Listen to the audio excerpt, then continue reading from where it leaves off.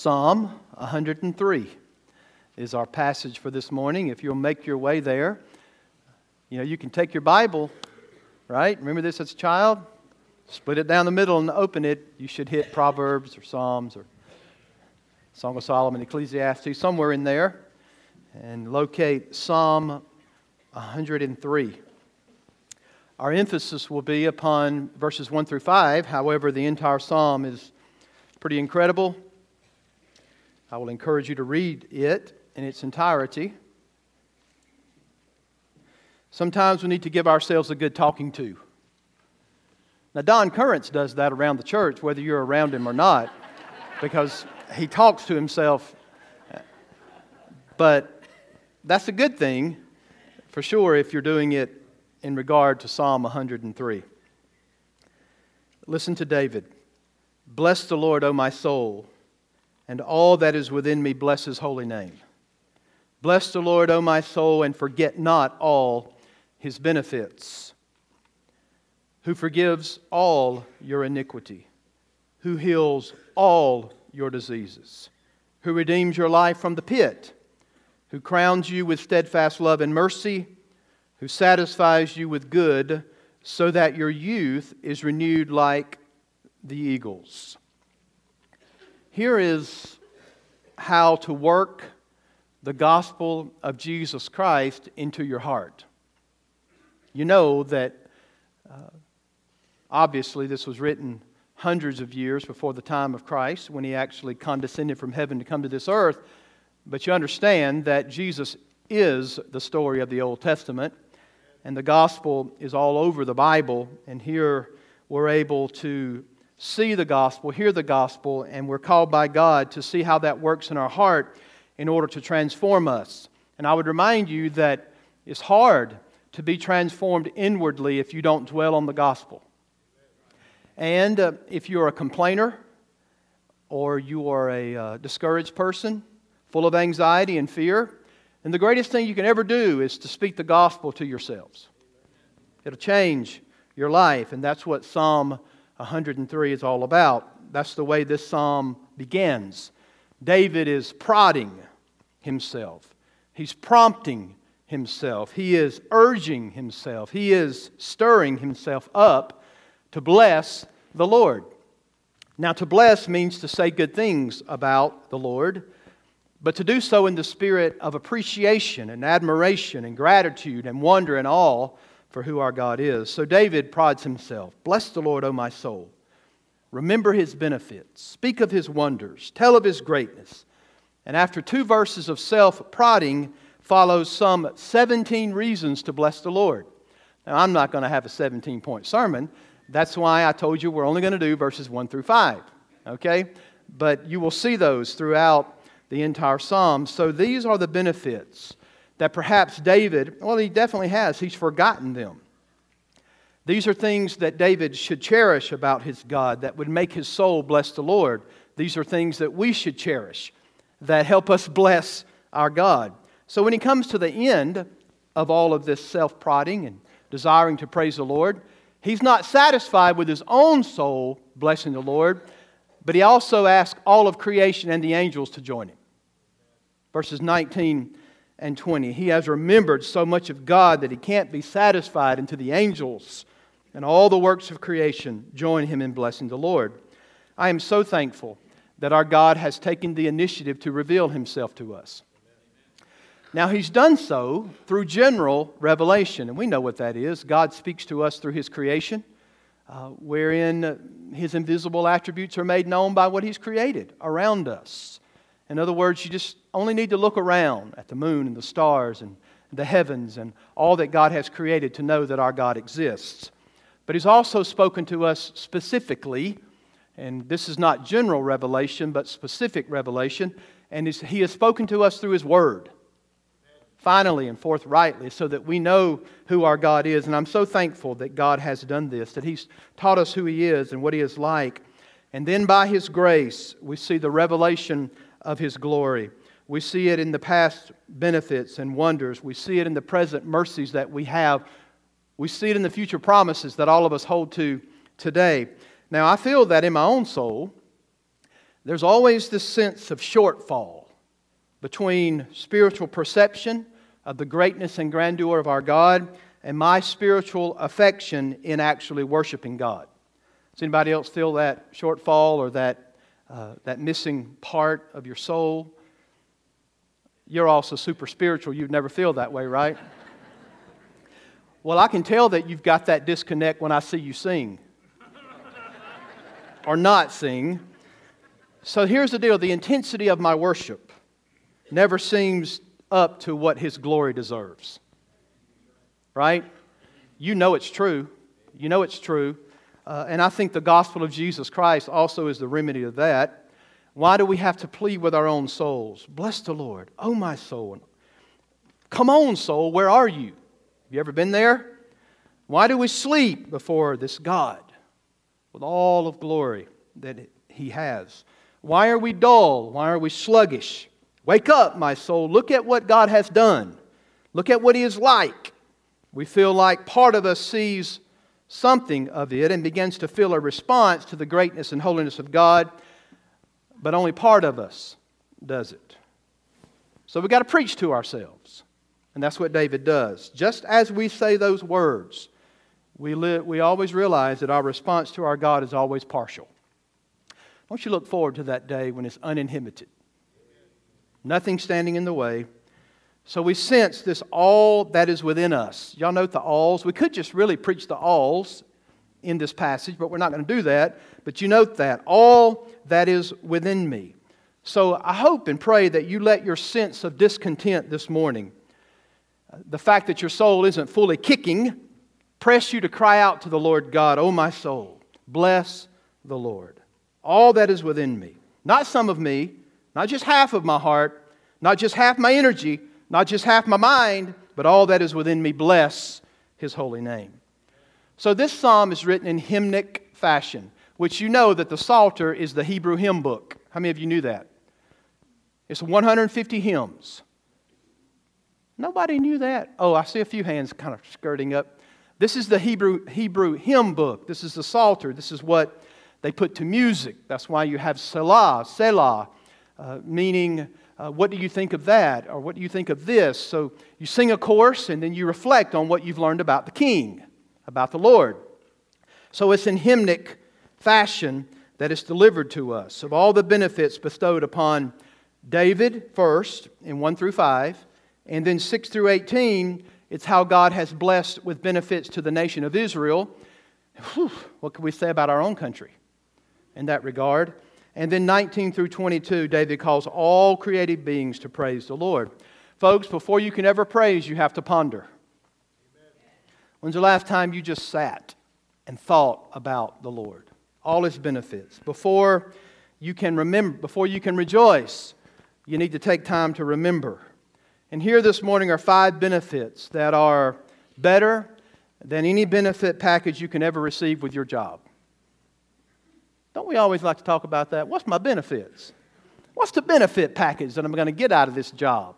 Well, here's the greatest benefit package you could ever receive. John Stott wrote of this psalm, "We have here the authentic utterance of a redeemed child of God who piles up words to express his gratitude to the grace of God in our salvation." So here's what I would remind you of. Only redeemed people know how to give God back glory for these 5 benefits. And if you don't know the Lord today, we would only pray that God Almighty would resurrect your heart. Take that which is dead and make it alive. You know what that's called, don't you? It's called the doctrine of regeneration, wherein God takes something that is dead, gives life to it, and makes it alive. Here it is, Titus 3:5. "Not by works of righteousness which we have done, but according to His mercy He has saved us, by the washing of regeneration and the renewing of the Holy Ghost." Only God can take something that is dead and make it alive. Thus He's the God of resurrection. So I agree with John Stott. Only redeemed people, only a redeemed child of God can pile up all these expressions of praise to God. Okay, you ready? That was all introduction. Are you still with me? And we got a bunch of time. All righty, here we go. Number 1, just look down through the text. He forgives all your iniquity. the very first thing David is thankful for is the forgiveness of sin. It's the crown jewel of the gospel, is it not?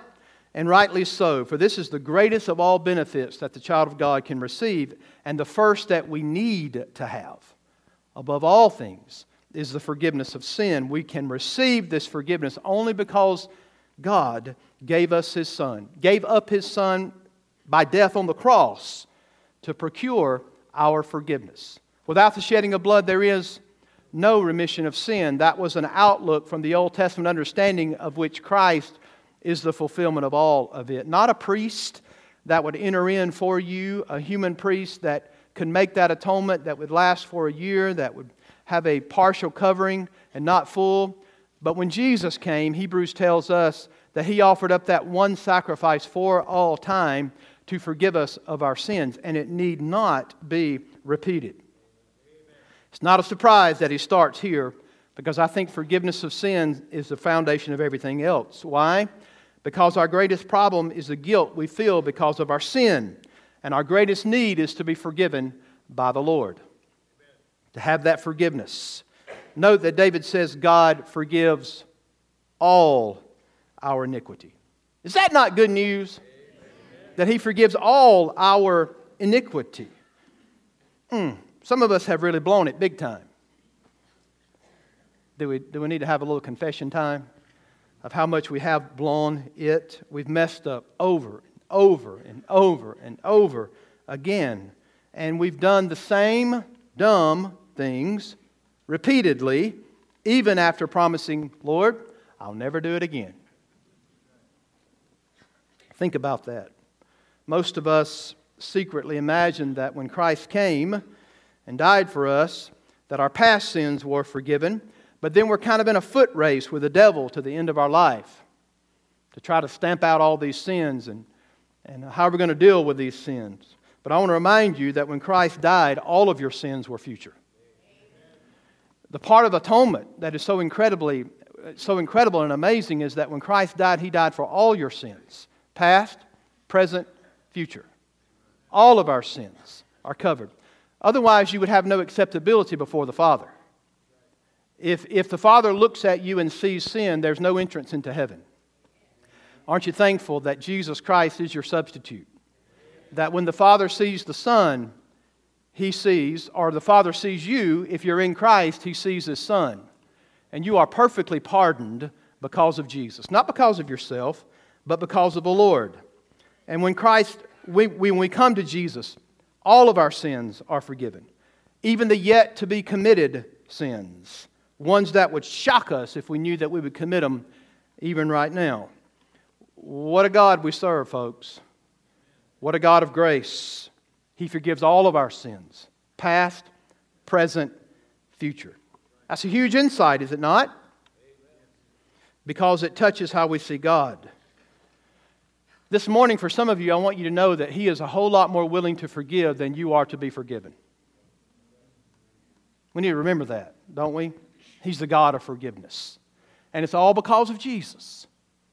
It's all because of the Son of God that we can have forgiveness. It's not an excuse to sin because you know your future sins are forgiven. If that's your attitude, then you probably don't have forgiveness.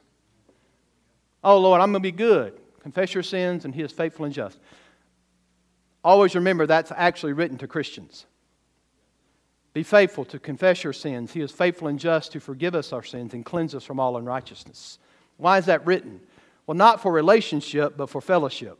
Why? Because if you're not willing to say the same thing about your sin that God says, then you can't have fellowship with the Lord. It doesn't change your sonship, but it does change your fellowship. Aren't you thankful that He has forgiven us? Praise the Lord for forgiveness of sins. Do you have it this morning? Have you been forgiven by Christ? The only way you can receive that is to receive Jesus as Lord and as Savior. To repent and turn from sin and self and trust Jesus only for salvation. Well, it makes a big difference when you can lay your head on your pillow at night knowing full well that if you awake in eternity with Christ. Why? Because your sins have been paid for. Jesus paid it all. All to Him I owe. Second benefit, He heals your diseases. He heals all your diseases. After doctors and nurses have done all they can, and after we've used all the latest technology and the newest drugs, ultimately, folks, healing must come from the Lord. Y'all do know that. Why do we pray for the sick? We pray because we ask God to use medicine and use surgery or use some other course of treatment that the individual may find healing. And we pray. Why? Because we know our God can still send a miracle. God can heal. All of those things are possible. They're not mutually exclusive.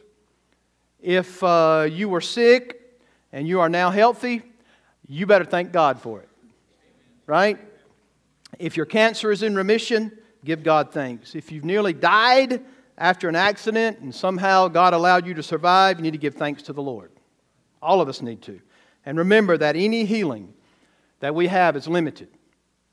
It's only temporary.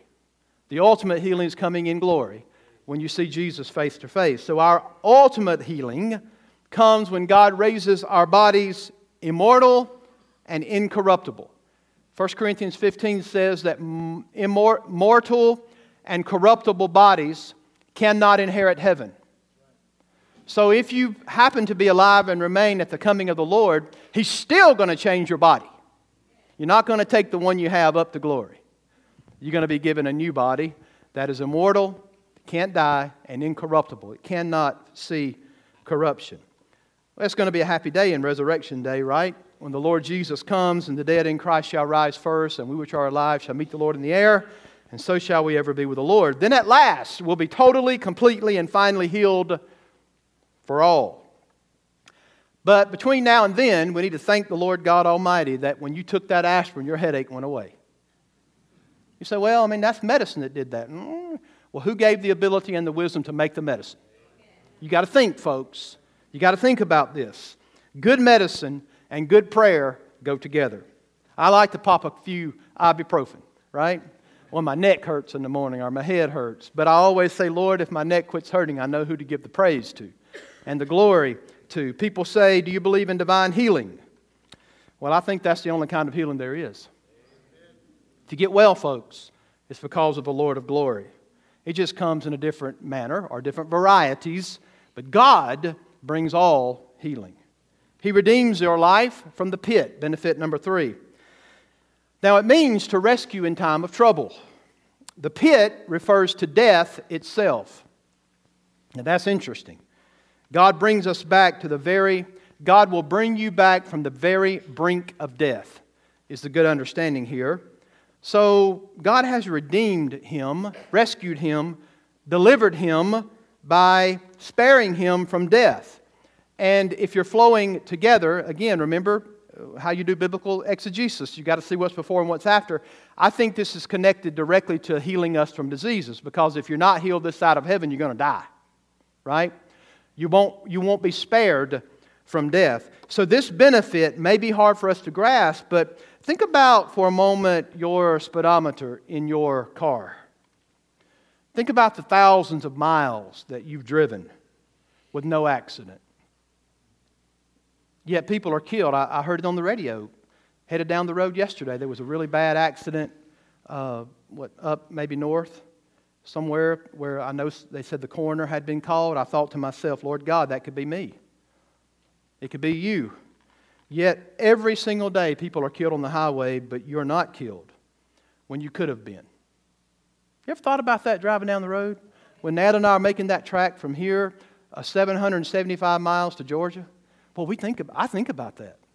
You know, Lord, if it were not for you and you're redeeming us from the pit, keeping us from death, that would be us. God has preserved me at this very moment, and He has protected me every step of my journey.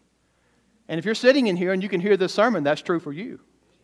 He has redeemed your life from the pit. You know that nothing can happen to you if you're a child of God without God's permission.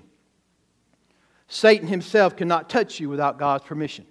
Don't you love that interchange between the enemy and Jesus when he wants to come after Peter, calls him to fail, and Jesus says to Peter, the enemy has desired to sift you as wheat. But when you are converted, which doesn't mean salvation, it means when there's a change of mind and you understand my plan in your life, then you're going to go and serve me. When you're converted, here's what boy, do you ever do that at the day of Pentecost, right? So we think about that. But here's the deal. Jesus allowed the enemy to sift Peter. Nothing comes into your life that's not first filtered through the Father's hands when you belong to Him. And so, think about every day that the Lord has rescued us and delivered us. I think that we could say from that, look, 139:16. Listen to this. Don't turn. Your eyes saw my unformed substance. In your book were written, every one of them, the days that were formed for me, when as yet there was none of them. What's that mean? That means God Almighty knew you before you were formed, and He knows the very day you're going to die. Y'all believe that? Well, you don't have to get mad at the preacher, because I didn't first say it, right? The Word of God says it clearly. Psalm 139, verse 16. What does that mean for us? Well, we're all going to die someday, and when that moment comes, we may hang or we may drown, but we won't do both. Right?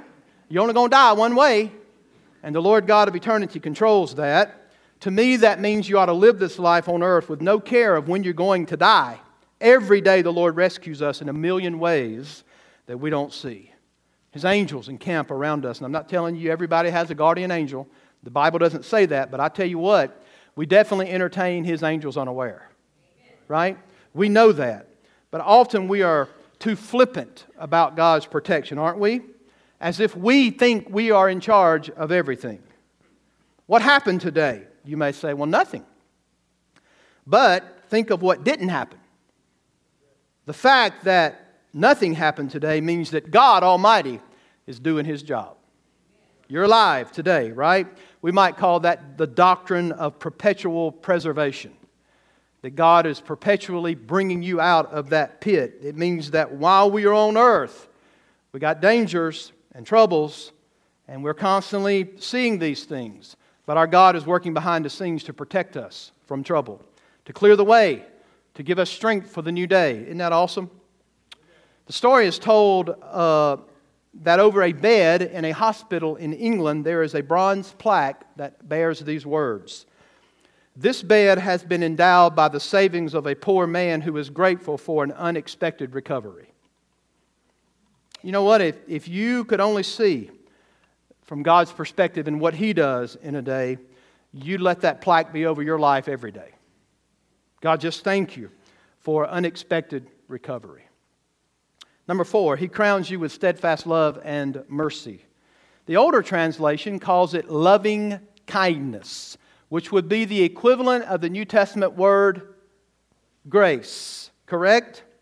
So, it's the loyal, unending, unchanging love of God toward us. He heaps these blessings on us, pours them out on us, crowns us with, as the Bible phrases it, tender mercies. Wonder why it doesn't say tender justice. There's nothing about justice that's tender. We forget that about our God, don't we? That He is a God that is absolutely just.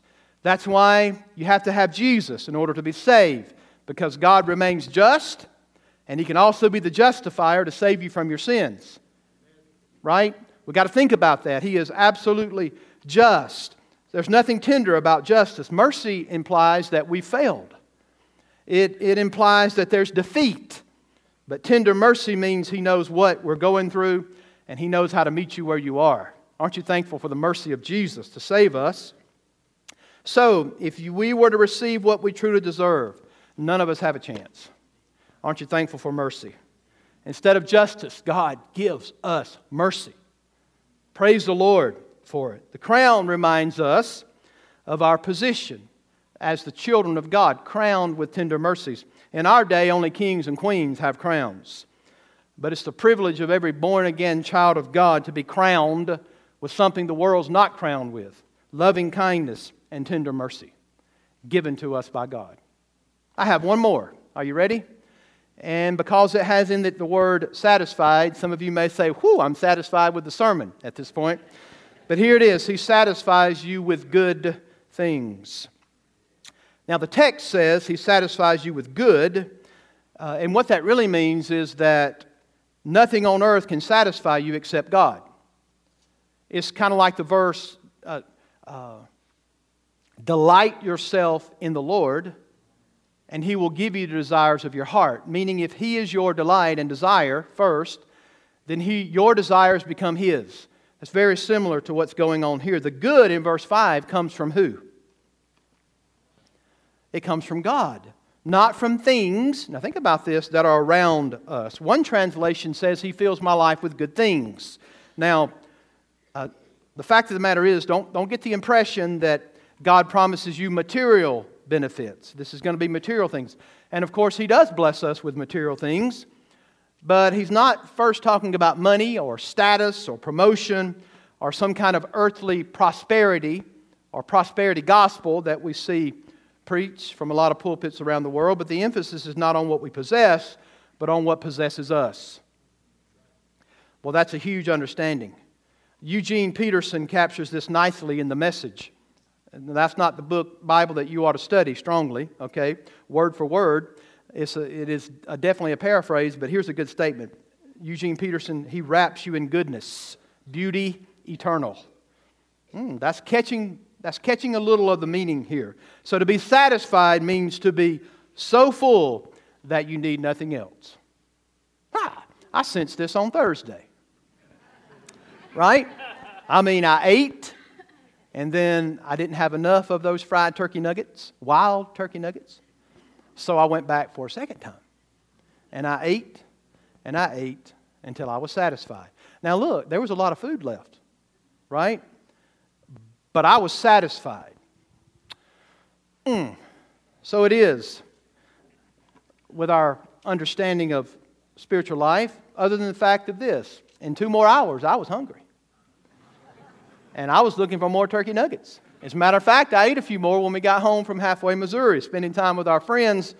We came back home, and I had that sensation again that I'd like to eat something else. And so I ate again. But here David speaks of satisfaction that is deeper than anything the world can offer. Deeper than anything that you can find at the Thanksgiving table. So in many American households, Thanksgiving is a time for 3 things. Name them for me. Food, family, one more F. Oh, there you go. That's what it is. And after the meal comes the big event. We all sit at the TV, at least the men do, and the women are usually, I didn't say that, but they're usually talking. Back in the 1970s, when I was a little kid, the Dallas Cowboys used to be a pretty decent football team. And they had a star running back, and his name was Dwayne Thomas. Now, a lot of you Cowboys fans will not even remember that because you're too young, but some of you might remember it, who was known, he was very unpredictable. Well, a lot of athletes like that in our day, right? But one year the Cowboys made it to the Super Bowl, and during the lead up to the big game, someone asked Dwayne Thomas what he thought about playing in the ultimate game. He replied with an answer that you would think would come out of the book of Ecclesiastes. He said, if this is the ultimate game, then why do we play it again next year? It's pretty smart, isn't it? Why indeed? So it is with everything the world offers. James says it like this: we are here today and we're gone tomorrow. God says to us, it is fading. You are frail. You're all perishing children. And I will give you whatever you need so that you can soar like the eagle. I'm going to satisfy you with the things of God. We desire Him. We seek Him above all things, and He gives us the things in life that matter most. The eagle serves as a symbol of vigor and freedom, and that is associated with the benefits of restoration to divine favor and covenantal status. Aren't you glad that you're in the covenant? That you're saved by grace through faith, that you have the freedom that you have in Christ Jesus. I don't know about you, but I think I need that. And so do you. There is a way to renew yourself. There's a way to get energy. And your outlook can change. And your attitude can change. And you know what? It's better than aerobics. It's actually cheaper than health food. You ever figured out that stuff's expensive? Right? It's quicker than dieting, and it's a whole lot less strenuous than running. Fill your life with the good gifts that God gives us. That's what God calls us to do. Remember, bodily exercise profiteth little, but godliness with contentment is great gain. It's a promise from the Word. So fill your life with the good gifts that God gives. And if you'll let Him, God will do something inside of you eternally that the world cannot offer you. By the way, biblical meditation, unlike the popular varieties, is not a relaxation technique for emptying the mind, but rather it is actually something where you fill your mind with truth, using thought and memory to set your soul on fire for Jesus. We meditate on the truth. And you shall be like a tree planted by the rivers of water that brings forth fruit in its season. Its leaves shall not wither, and whatever He does, it shall prosper. I like that. That's a whole lot better than any other relaxation technique you may have. Put in your mind the truth of the Word of God and set your heart on fire. We should all dwell on the fact that God forgives, and He eventually removes all suffering. Now think about that. He has to forgive sin because sin separates you from Him. But He's not going to remove your suffering until you see Him in glory. Why? Because sin separates, but suffering teaches. Suffering changes you. Makes you think more about the Lord of glory. As a matter of fact, you begin to connect the dots of His suffering. 1 Peter chapter 3 reminds us that we've been given a gift, and that gift is to suffer like our Lord. And that suffering teaches you to cling to the Lord. So the forgiveness is there immediately when you ask. Aren't you thankful, past, present, and future? But the suffering's not going to be removed. But one of these days it will be. We shall see Him face to face, and you'll know for a reality that God heals you from all your diseases. Correct? In his sermon on Psalm 103, Clovis Chappell says that on the west coast of England there's the grave of a man who was much loved by all that knew him. And when he died, these were the words inscribed on as his epitaph or as his headstone. And here's what it said. Here lies a man who was satisfied with Jesus. Chappell then adds this benediction. If that can be said of us, we have sufficient to make all of time and eternity one great Thanksgiving day. Father, we thank You for Your word. Lord, thank You for all the blessed benefits that You give us.